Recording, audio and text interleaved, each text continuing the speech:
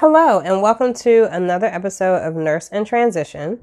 This is your host, Kiana Brathwaite. Welcome.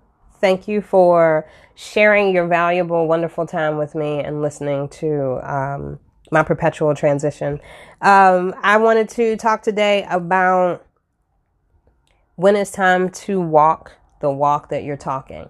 Recently, at the beginning of October, I finally took the plunge and started the elimination diet, and they call it Whole30. I'm not sure why. I didn't even look into that. I know from an elimination standpoint, I like to use that word because I literally eliminated some of my most favorite food groups.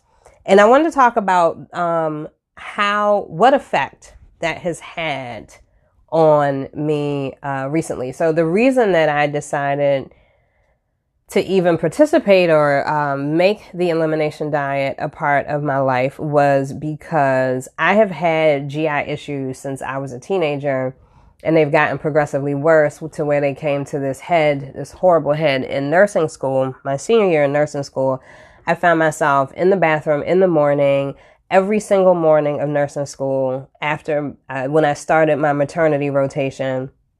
I was so stressed out that every morning I would have the craps. I mean, I'm talking full on diarrhea, like I ate bad food every single morning. And from there, it would ease once I graduated. And then nursing school, being an actual practicing nurse got stressful. So I had to figure out ways to cope with that. And most recently, with how our lives are changing, my lifestyle is changing significantly. I find that now when I go out to eat, no matter where I go, it could be anywhere from Wawa to Bonefish to CPK to Carrabba's. Those are just some of the places I frequent. It doesn't matter. It could be the Chinese food place. And sometimes it's even home cooked food the next morning. I'm paying for it.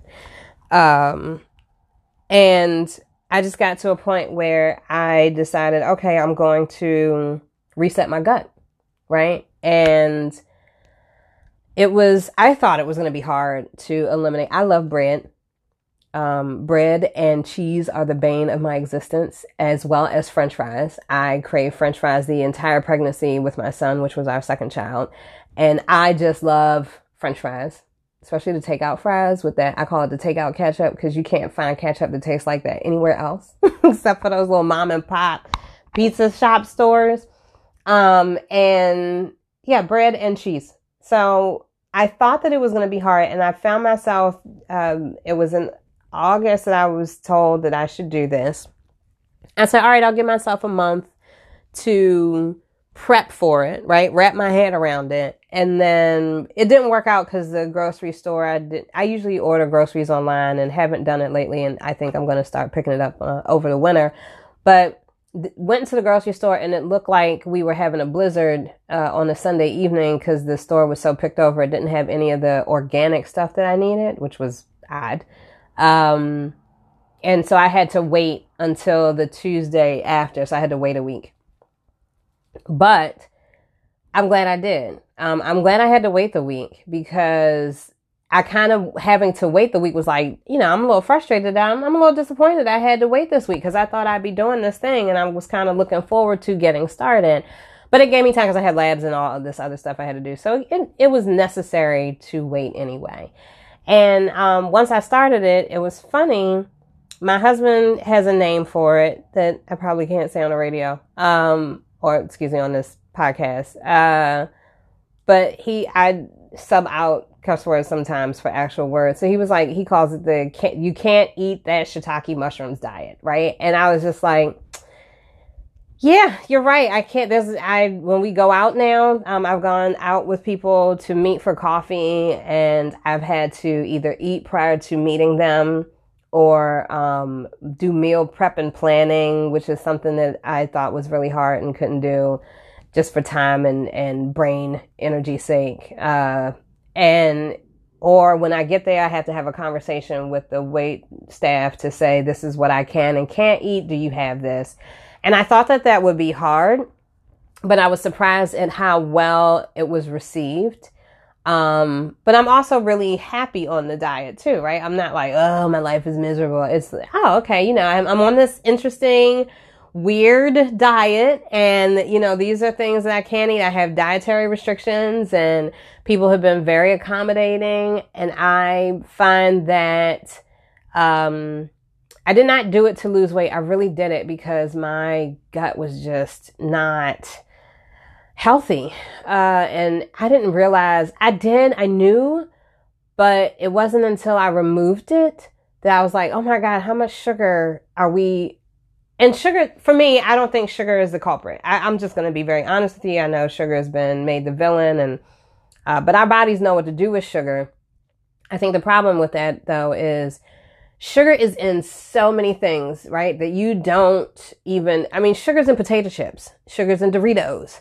Sugar is in a lot of our processed foods, and a lot of the foods we consume are processed. So in order for us to be as healthy as we have to, in some way, shape, or form, we have to counteract those processed foods with increased activity. And who has the time, energy, or space for that, right? And the processed foods are easier. They last longer. They're readily available. You don't really have to think in order to get something quick and processed. Whereas when it comes to organic, I've stood in those aisles and I'm going, okay, what? So I get it. I did make sure that my groceries were not separate from my family. My family is very much aware. And it's funny because now that I'm doing, I did sweet potato hummus. Can I just tell you? I found a recipe and I actually didn't use the recipe. I just want to know what the ingredients were in it. And I didn't measure it out the way they said. I did something completely different. And I went to the sweet side because the sweet potato hummus that I was seeing was more savory and I didn't want savory. I wanted something that was going to be a nice little pick-me-up, could somehow handle my sweet tooth because I didn't want to eat apple butter the entire 6 weeks only. And it worked. And so did the sweet potato hummus and my kids had tried it. And then I, was doing turkey burgers and I sauteed mushrooms. I had never sauteed mushrooms and had always wanted to.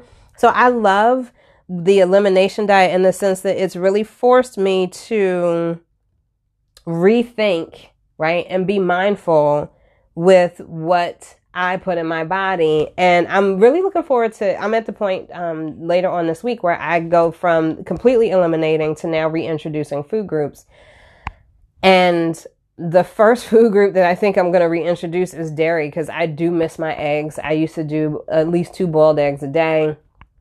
And that was kind of my protein pick-me-up. But I feel so much more energetic, less lethargic. I remember before I did the elimination diet, I used to feel exhausted. And I get up probably between 4 and 6 most mornings just because my body wakes me up then. And I try to get some work done with that energy if I can't go back off to sleep right away. And I'm up at 4. I'll do some work. I maybe need to take a nap. Sometimes I haven't had to take a nap, which is amazing. And then I'm in bed at 8 or 9, which is when I need to go to bed anyway because of our schedule. And I just feel so much more energetic and less weighted down. And I look forward to whatever it is that I've tried cauliflower rice, which I didn't even know that was a thing until recently.